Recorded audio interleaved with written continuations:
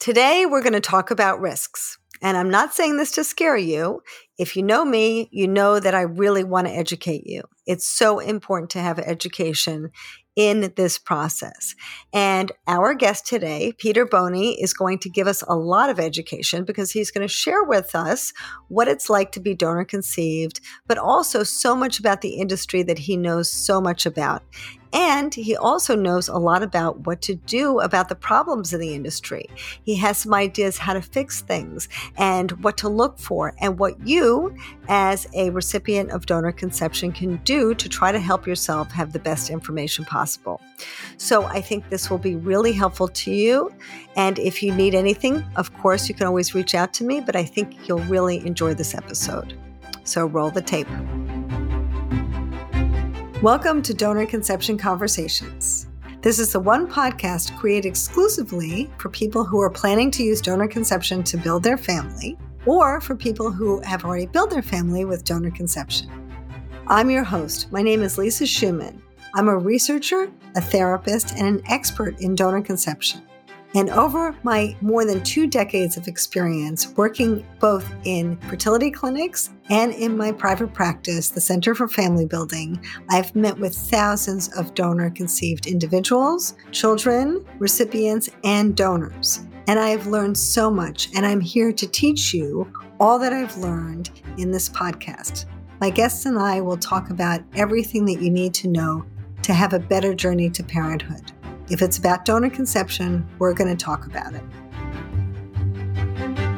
And so today we are here to talk a little bit about something that's a little different, and that's really about risks, kind of in a bundle. The risks that you need to think about with regard to looking for a donor, the risks that you have to think about with regard to donor-conceived siblings. And we're going to talk about this in a bundle, not just with regard to one particular subject. And today, Peter Boney, he credits his disruptive childhood, a college education from the University of Massachusetts Amherst, decorated on-the-ground service as the U.S. Army Special Operations Team leader in Vietnam, and his love for family, his friendship circle, plus the discovery of his luck of the draw DNA with making him the person that he has become today. He is a best-selling author, a keynote speaker, a senior advisor, and advocate for the rights of the donor conceived. He learned at the age of 49 that he was conceived via anonymous sperm donor. After researching the entire assisted reproductive technology industry for 22 years while searching for his genealogy, he wrote his award-winning book, which is called Rooted, and now retired from his accomplished business career, high-tech CEO, venture capitalist, board chairman, acclaimed entrepreneur, nonprofit leader, and more. Peter enjoys an active physical regimen, entertaining and sailing with his friends and family while at his Cape Cod residence, and he is also a fun-loving grandfather. He travels with his wife to many places, including San Francisco and New York City, to see their growing family, which is so lovely. And we're so happy to have Peter here today because although he's not in the fertility industry, he really knows so much about it. And being donor conceived himself, he's going to give us some insight in both the practical aspects of things that you need to know, but also the personal things. So welcome, Peter. I hope that I gave you a decent summary of your background. Perhaps you can share a little bit more with us about things that maybe people would like to know about you. Sure. Thanks, Lisa. I appreciate the opportunity to speak to you and your group as well.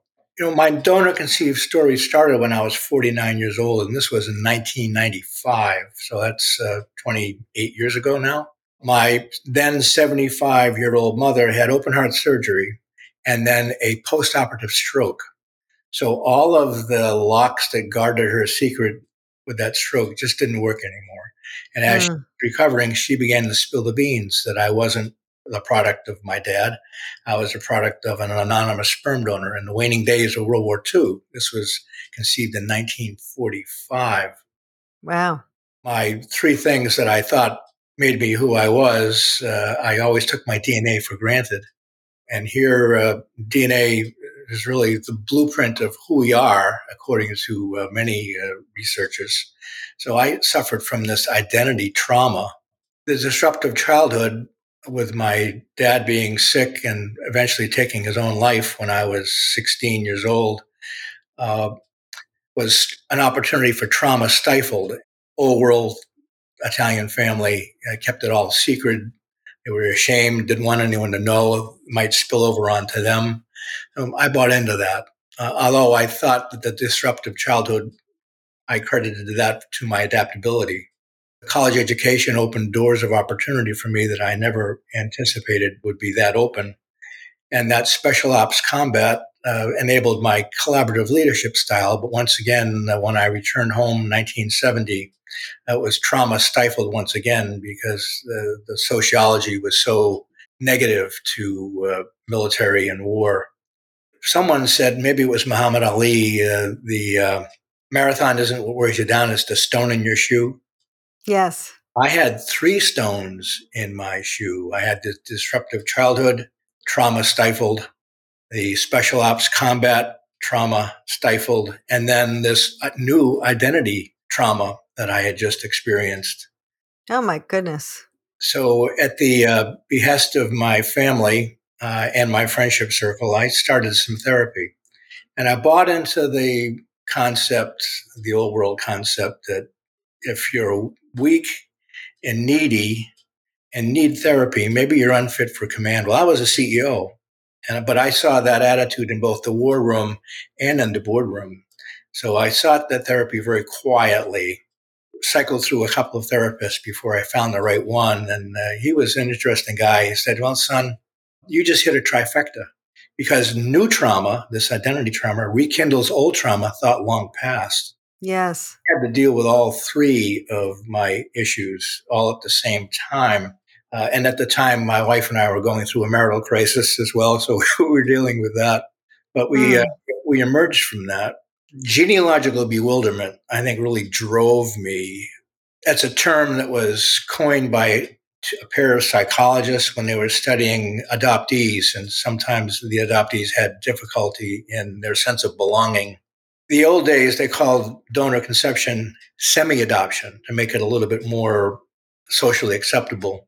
I was just driven. What was my genealogy? If I wasn't Northern Italian, what was I? What was my health history? If that's not important, why does the doctor ask you every time you go? Mm-hmm. Did I have any siblings? I was raised as an only child. Did I ever date a sibling or worse? So these things just drove me to research the daylights out of this area. But there were no records kept in the waning days of World War II.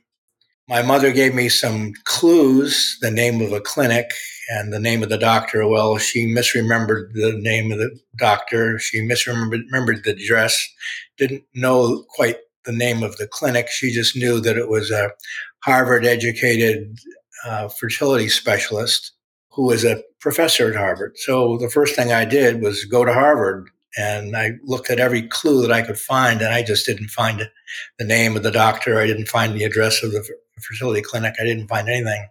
So the only thing I could do, which was therapeutic for me, is to do a deep dive of research into the whole arena of assisted reproductive technology to begin with. Mm-hmm. I uncovered an article in Time magazine in 1945 in the medicine section, and it was about a law case in O'Hara in Chicago, Illinois, Mm-hmm. Superior Court, talking about the rights of the donor conceived. And they found a wife guilty of adultery. They granted her husband a divorce, and they claimed that child to be illegitimate. Now, the title of that article was very telltale. What do you think the title was? Don't know. How about Artificial Bastards with a question mark? Wow. That was very telltale to me in terms of the sociology of the time and why it was so secretive a process. So I continued to research this, and I found an industry that was large, multiple billions of dollars, had grown from its grassroots in the 1920s, basically, to where it is today. And the industry enables multiple siblings, all unknown to one another. Mm-hmm. I researched this and started to talk to my friendship circle about it. I had a friend that said, Pete, I used to breed Rottweilers. And there are more regulations, there's more oversight on breeding puppies than there is breeding human beings.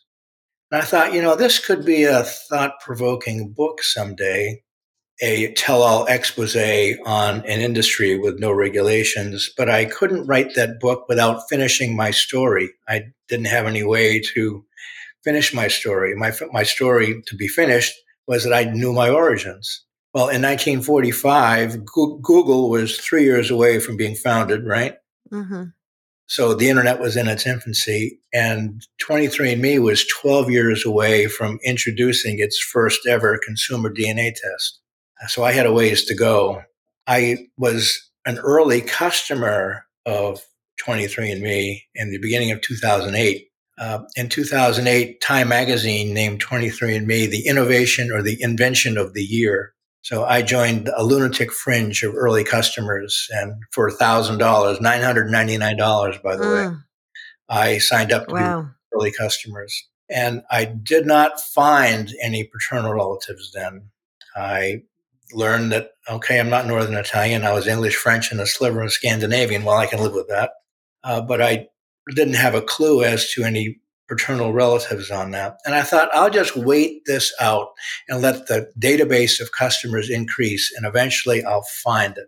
Mm-hmm. Well, 9 years later, there's nothing on 23andMe. Oh my gosh. To give me any indication as to paternal heritage.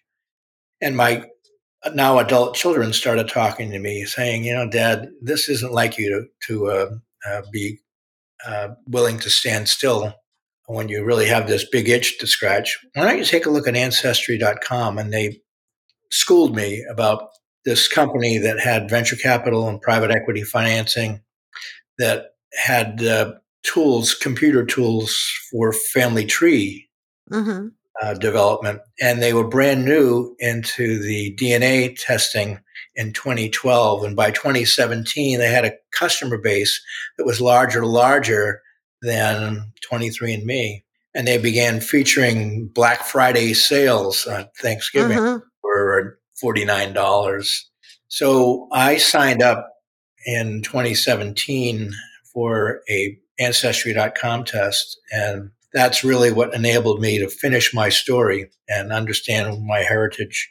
And I found a relative who opened the kimono, embraced my outreach, and gave me all the information I needed.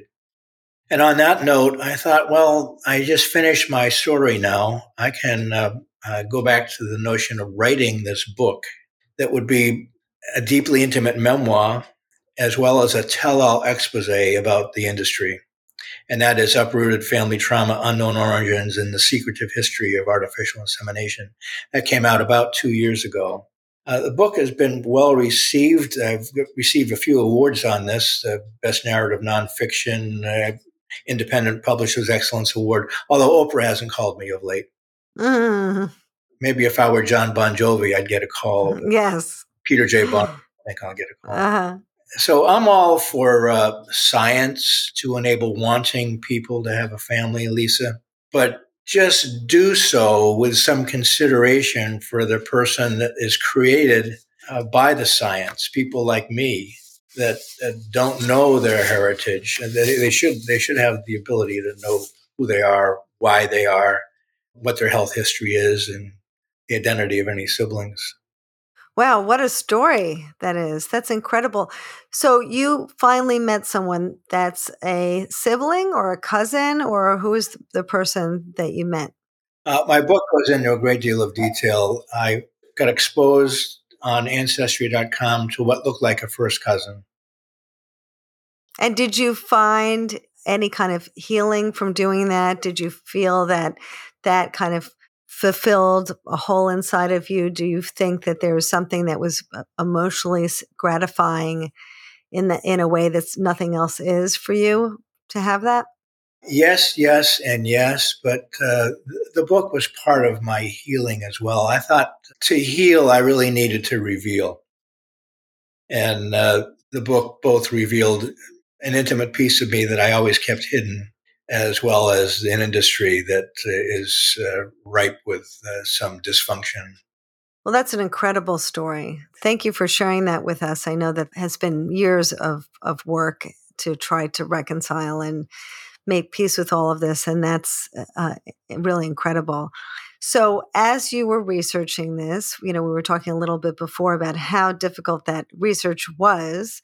As you and I know, pre internet, when we had to get, the index cards from the library, and that's all we had. There was no Google. But you were able to do a lot of research. And one of the things that struck me when I first spoke with you was that you discovered that there is a science, there are ways to be able to track sperm donors, because I think that there is this misconception, pardon the pun, that people think that if the sperm bank says to a sperm donor, you're finished donating, you can't donate anymore, that will be enough, and that sperm donor will not donate anymore. Everyone just thinks that the sperm bank just has to tell them, or people will say, well, I found a sperm bank even in Europe that is telling their donors you can't donate anymore. And I think it's really difficult for people to understand that sperm bank, no matter how much they want to, cannot follow that person and prevent them from getting on Facebook. They cannot prevent them from donating to their cousins or to their neighbor. But what we might be able to have is what you mentioned to me earlier, is that there might be a way to track sperm donation. My friends in the canine industry point also to equine and bovine and software programs that enable the tracking. Those industries have been using frozen sperm since the 1950s and tracking what they do and to whom they do it. It's just a matter of adapting, I think. That's incredible. So how would that work? A bank might say something about limiting a donor, but a donor is free to go to several banks. And today, almost in Match.com fashion, you have the internet out of control because you have donors working on a Match.com-like site. Yes. And things are done in magazines and catalogs. In my business community, I've learned about the 80-20 rule. You're familiar with the 80-20 rule? I am. Mm-hmm. 80% of the inventory is favored by 20% of the people, where 20% of the inventory favored by 80% of the people. It's no wonder with a 10-year life of frozen sperm, you have over 100 siblings, over 100 offspring per donor with no registry and no way to know. Or even longer, right? We have hundreds of thousands of embryos in this country frozen for decades. I mean, there was a 31-year-old embryo created a healthy baby this past year. You're a woman, yes. Yeah. There are so many ways that people could continue, not just at that point in time when their child is born, because that's kind of what their vision is, right? They're thinking, when they think about donor siblings, they're thinking about, oh, does my child have a sister or a brother out there? But that child could even be the same age as their grandchild. There could just continue to be more and more. Mm-hmm. So how does this work, Peter? How would it work if we were able to track it, because I don't know anything about the bovine industry or the canine industry? It would be software enabled, but I really think I had 3 goals for my book when I put them out there. One was to impact fertility practices positively. Once again, I'm all for science to enable wanting people to have a family with consideration. I wanted to influence the legislative agenda in support of what I call the Donor Conceived Bill of Rights, to put some regulatory oversight into this to enable some of these sins to be corrected, and then speak to the emotional needs and well-being of all people that are misattributed for whatever the reason. Banks and agencies are not required to update donor records, including health history. Donors can lie about their genetics and their health history, and no bank is verifying that, or they're not required to verify that. Banks and agencies are not required to offer donor or recipient counseling about the needs of the donor conceived to the people that are donating or receiving it. And there's no real legal consequences for blatant fertility fraud. You can add this impact of fertility tourism and offshoring to cut the cost of fertility practicing and the gametes and the cost of the surrogacy services. Then you add some additional regulatory oversight or the absence of.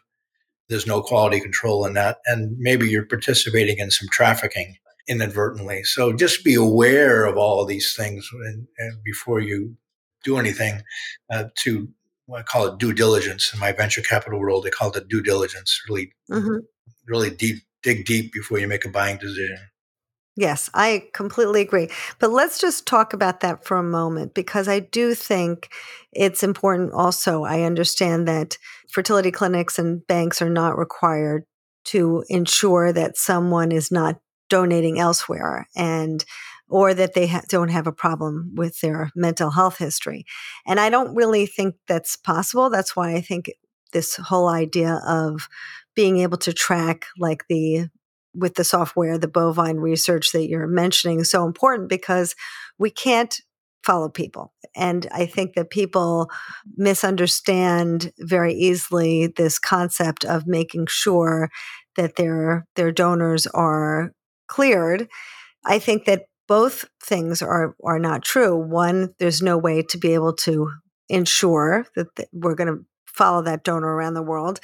Also, at the same time, we really can't expect, I think, there to be this assumption that we're able to do it, because I don't think it's possible. So I think being able to do what we can, do the psychological screening, which will at least provide us with a sense of, is this person trying to deceive us? Mm-hmm. And at the same time, having that software that you proposed might give us some tools to try to ensure the mental health of the donor, and also that they're not lying about whatever they're doing, including, their mental health history, right? So we don't want that as well.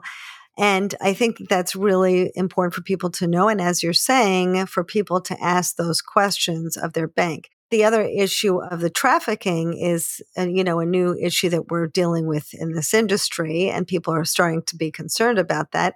And for the people out there who are unaware, there are some concerns that there are people who are the victims of human trafficking who are also providing sperm or eggs, and that they end up in some of these banks.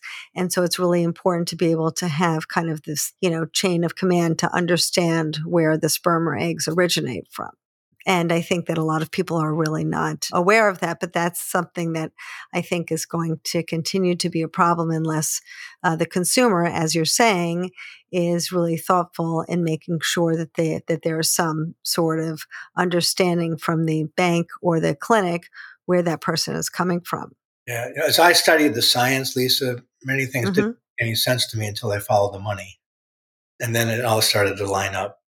Yes, well, it's true. And certainly with any sort of criminal behavior, any place where someone can make money, they're going to try to do it, right? And so this, the human trafficking is a scary thing, certainly for the victims of it, but also for the recipients of these gametes, because they don't know where they're coming from. And of course, this is an opportunity for these criminals to make money. And so there's going to be this interest for them. And so we all have to be really careful about that. Mm-hmm. I think that's really important. Well, the old adage is if you want to run fast, run alone. And if you want to go far, go together. So collective wisdom, I always find, is more important and stronger than individual judgment on this as well. So what do you recommend if someone is interested in looking for a donor who is not someone who gametes came from someone who's being trafficked? What would you recommend that they do? I think the first thing I would advise someone to do is to get some coaching, get some counseling on this whole area from a professional. And there are professionals out there that specialize in the fertility arena. And once again, run fast, run alone, go far, go together, and seek some help. Yes. And I think that's really important. I agree with you. And someone who's seasoned in this area, unfortunately, we're talking about abuses of our industry. Even within our industry, the American Society for Reproductive Medicine, people pay dues and then they say they're an active member, but they're not really, they don't go to trainings, they're not involved, they're not educated about it. So it is important to get a good educated therapist who has experience and who's seasoned in this industry to really guide you about how to look for a donor, how to choose the right bank or agency or clinic.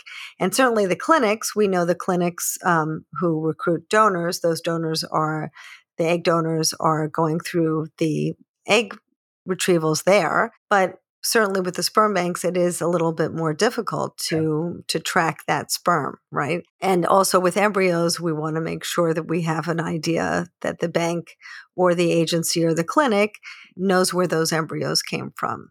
There is a research group in Australia, I think it's Monash University, which is a very leading edge reproductive technology research organization that has early days in their research for the health impact of long-term frozen gametes, long-term frozen embryoi. Their initial findings are not positive when it comes to the impact on health, but it's early days and they have more things to look at. To date, the ages of frozen gametes was 10 years, I think, is a limitation, but that's been extended now. You mentioned the 31-year-old embryo. I'd be aware of that too because of the health impact. Well, so far, we haven't had any evidence of that, and we find that gametes can be frozen for a very long time. And so we are seeing that over and over again, particularly with, embryos, because people are donating their embryos. And sometimes it's a person's only chance of having a child. And so they certainly welcome having those embryos. But again, to your point, I think it's important for people to ask about where they come from. And also, if that bank does not know, then where they can find that information out. It is a very difficult thing to, understand that as a community, we don't really understand that or think about it very much. And you probably have had this thought as well, Peter, that we've, lived through the adoption process where, early adoptees were told, or their parents were told not to tell their children, and everything was hidden and shrouded in secrecy. And now it's almost like we're reliving this whole experience. Yeah. You mentioned the American Society of Reproductive Medicine. That's American in name only. They have, I think, 25% of the membership is overseas in varying places. They talk about a guideline of 25 offspring per donor in a city of 800,000 or population of 800,000. Well, let's talk about that. That's, first of all, a guideline. It's not a law. And a bank might talk about adhering to the guideline. Well, adhering to that guideline, that would mean if I were in Sacramento, California, or Boston, Massachusetts, I'd have 25 siblings. But if I were in metropolitan Boston, I'd have 125 siblings using that 800,000 measure. Now, if I were in a more populated area, New York City, Los Angeles, using the ASRM guideline, that's 250 siblings. Now, some things just don't sound right to me, and that doesn't sound right to me. Mm-hmm, mm-hmm. There's no sibling registry. So, speaking of that, Peter, because you did so much research on this and you did mention this idea of law, which you and I spoke about before, what would in terms of legal plans for this, because of course we don't have any laws in this country about this, what would you see as being a feasible legal parameter that would be, I guess, a federal decision to limit donors or to limit the numbers of donations or to have a tracking system like the software you recommended? How would that work, and what would you recommend in terms of if we were able to enact that? Well, there are two advocacy organizations that I've been taking my book proceeds and donating that have been working this. They've been working on a state by state by state basis, and I'm assisting that and attempting to put that into federal view as well. First and foremost, abolish anonymity. Mm-hmm. It is de facto abolished anyway by virtue of DNA testing. Yes. And require the release of genetics and health history. Big number one, limit the number of offspring per donor to be something within reason. The state of Colorado has just signed into legislation the donor conceived Bill of Rights to do exactly that. I believe 2025 is the time of effectiveness on that. The state of California looked at Colorado. Legislation was drafted for the governor's signature, and he refused to sign it. He didn't like the state taking the expense and responsibility of the sibling registry, so he put that back to the drawing board. Hopefully, they'll come with something that can be given to the governor again to sign it. Required health history, I mentioned the legal consequences for blatant fertility fraud, lying to a bank about your background, for instance, a doctor using his own sperm. That's happened plenty of times on countless numbers of their patients. There's no law against that. Although now there has been in 12 different states, thanks to one advocacy organization that I've been funding, they've been able to put fertility fraud on the books in 12 states. That's up from nothing 2 years ago. So they're making headway in the donor conceived Bill of Rights. Also, in that Bill of Rights would be requiring a donor or recipient to get counseling, not making counseling available, requiring it. Yes. Available. Very important. And then, I mentioned the sibling registry, just limiting the number of siblings and putting a registry together. Yes. So that's all part and parcel of a donor-conceived Bill of Rights. Well, that sounds like it would be great. I think it is, though. I think, for our audience to know, although this is like an ideal plan, in places even like in Denmark where they have a government agency which is tasked with following donors and trying to ensure that donors don't donate more than a prescribed amount of times. There's now, a lawsuit going on because they discovered a donor was trying to donate on Facebook after he's donated so many times.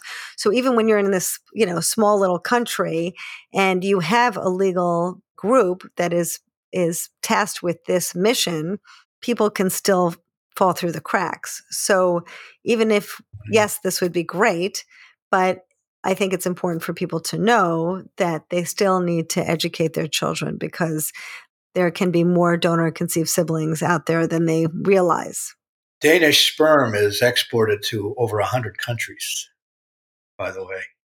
Today you can take one donation of sperm and disseminate it to multiple recipients. It's not one per recipient. It's not one donation per recipient anymore. So there's always, going to be some cracks. There's no perfect system, but I think what you're proposing to be able to have some sort of tracking system and a database where people can find donor-conceived siblings and do their best to try to ensure that there's some limit. We certainly, learned during the Prohibition, if there's a law against something, some people will follow it, right? So, we can't be certain, but at least it can help. And so I think these are great ideas. Well, it's important to have a legal consequence for blatant misbehavior. Yes. Eliminate the misbehavior, but certainly a consequence for it. Yeah. Is right. A prescription of social order. Yes, of course. Absolutely. And I agree with you 100%. And there have been donors who have, traveled the world donating their sperm and continue to do so, and no one's stopping them.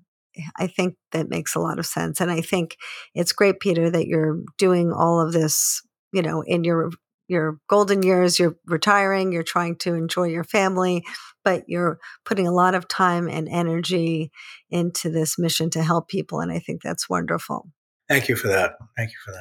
And your finances, the proceeds from this book are going to help, which is incredibly generous of you as well. Well, once again, I set some goals for the book, and I'm following through with that.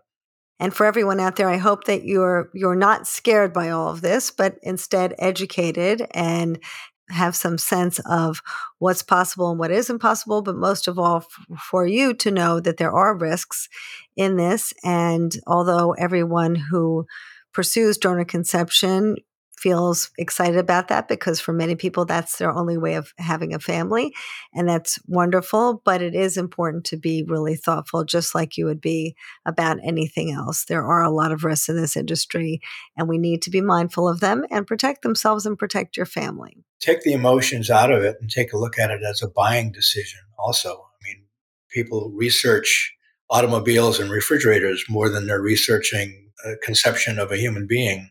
Mm-hmm. Do the due diligence of research on this. You're not having a donor-conceived child. You're having a donor-conceived person that grows to be an adult like me. And there are consequences of trauma with all of the secrecy that goes with it.